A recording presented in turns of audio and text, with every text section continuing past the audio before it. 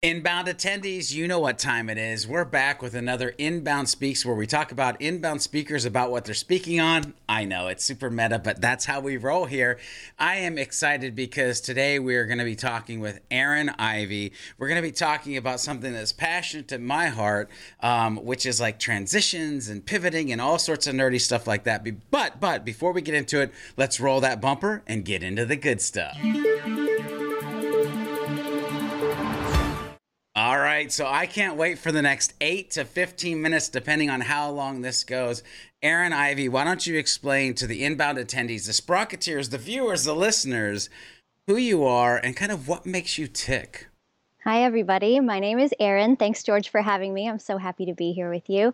What makes me tick? Well, I have a sordid history in a number of different industries, and I think the thing that is currently kind of blowing my mind is how we synthesize all of the disparate parts of ourselves to bring our whole selves to work, to bring our whole selves to the dinner table, and really be fulfilled not only in the work that we're doing, but making sure that we're checking in on a regular basis to make sure that the plans that we made for ourselves, that 3 to 5 year plan, that's still relevant, and that we're able to bring our whole selves as we change, and as especially recently as circumstances change around us. That's what's getting me really excited is how to maintain that balance as we're forced to, if you'll forgive the often used phrase or word, pivot. Yeah, I love this. I love this. And I think we can use that word a ton. To be honest with you, it's funny because I've always called this transition specialist.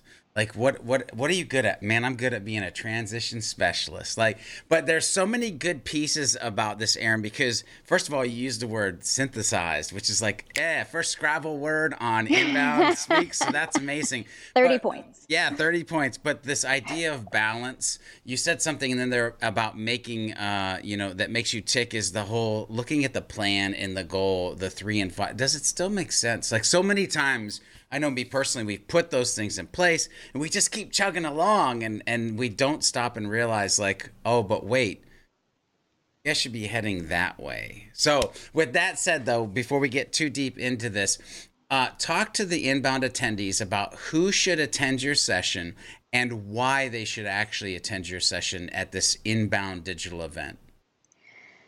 Well, I hate to be too exclusive, but I think that if you're not ready or able to take a deep look at the way that you might be creating obstacles for yourself, unwittingly, of course, then you probably shouldn't attend my session. But if you are interested in diving a little bit deeper into your own motivations, into how aligned you actually are with what you currently are interested in accomplishing, maybe looking at the delta between what you say you want and what you actually are willing to do for that. Um, those are the kinds of people ready for introspection, ready for a jump start that can really kick you in the ass.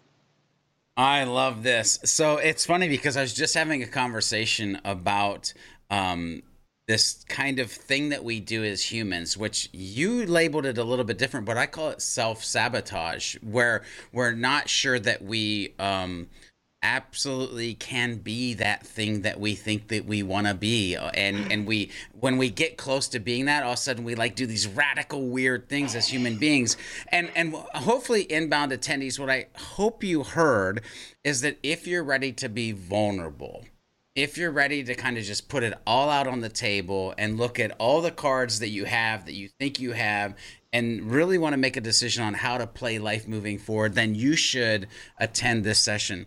So, Erin, when you think about one tip, maybe two, we don't want to give away the whole farm, that you would want to share with people between now and them actually attending your session to start to think about this pivot or this change or this kind of self-awareness or looking in towards oneself and who they want to be or become, like, where does your mind go with that? Navigational tools. We're all different and different things make us tick. And if you can find those navigational tools that are going to be honest with you so that you can be honest with yourself, those are going to be things that you can return to.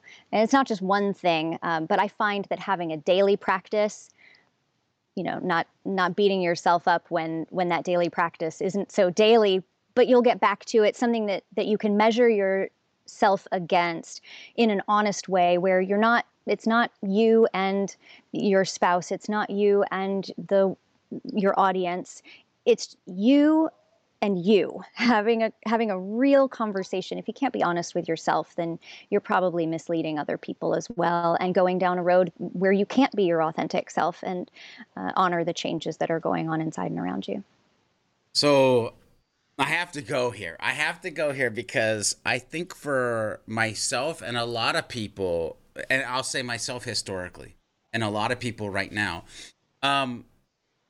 it may be hard to be honest with yourself. So when you think about being honest with oneself, having the understanding or knowing to actually have that conversation with oneself without feeling like you just went mentally insane, like how can you start to have that honest conversation? That's such a great observation and question. It can at first feel like you're insane, because I think talking to yourself is weird. And when I started doing this practice that I talk about in my session, it was weird. It took me a little while to really embrace what I was doing, but then the exponential return on that investment was so gratifying and so visible, not only to me, but to my family and my peers. I think it's part of what you call the healthy hustle. And I think that's so important to figure out how you can do your hustle, but do it in a way that's really sustainable. And another thing that I love about your values especially is that reduction of internal and external chaos.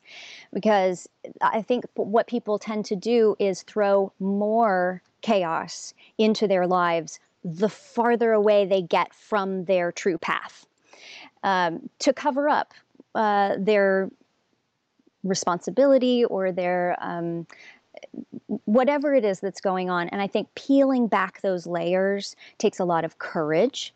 And maybe now, I'm seeing it in my community. People are able to take more time, or having to take more time. They're spending more time in the same four walls, and they're having to look inside a little bit more, which I think can be really worthwhile. Yeah, there's been this thing of so how's it feel to have to slow down, people? Like, that is literally what has happened over the last 90, 120 days, depending on when you're watching this.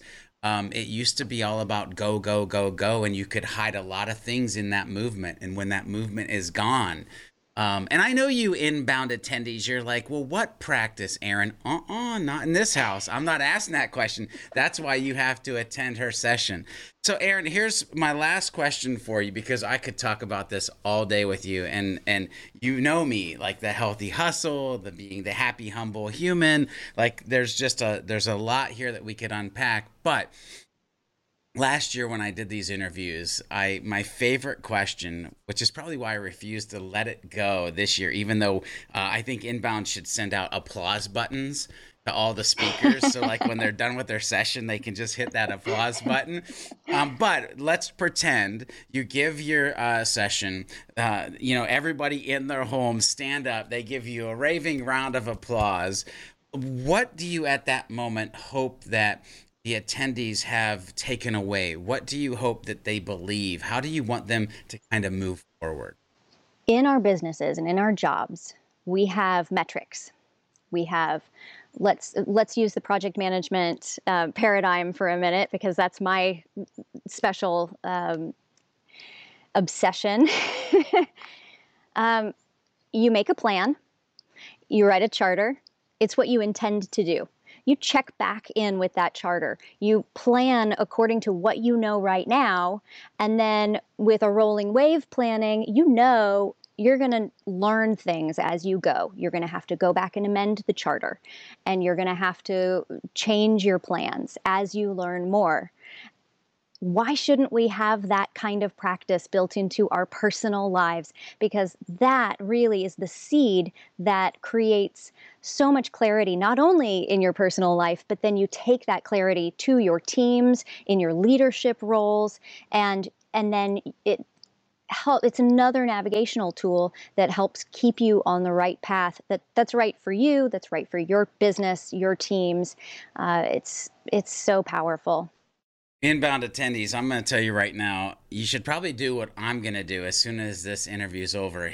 Hit the restart button. Listen to this again. There's so many good nuggets, but what I want you to do, I want you to focus on the courage that you need, the vulnerability that is going to be something that will help you along the way. I want you to definitely make it to Aaron Ivey's session and think about what pivots, what transitions do I need to make in my life? And while you're doing all that, we'll be waiting for you in the next episode.